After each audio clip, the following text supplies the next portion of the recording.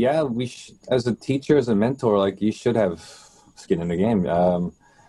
I mean, I was doing Bitcoin meetups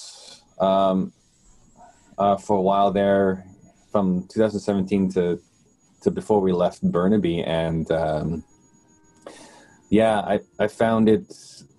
The turnout always fluctuated, but I found that yeah, as I was trying to deliver that message, I don't think would be ever as profound as we had our time together. But I tried so hard to like give that sort of same lesson, and it's amazing how many people walk through that door looking for the next big thing, looking for I'm gonna be rich tomorrow or rich in a month or something like that. I know this thing, so I will make it to the top.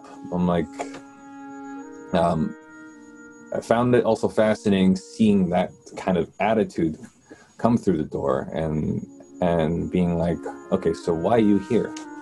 You know what I mean? Like, if you're here for that proverbial $5 bill, then holy crap, you've got a lesson coming on your head, and I can't help you.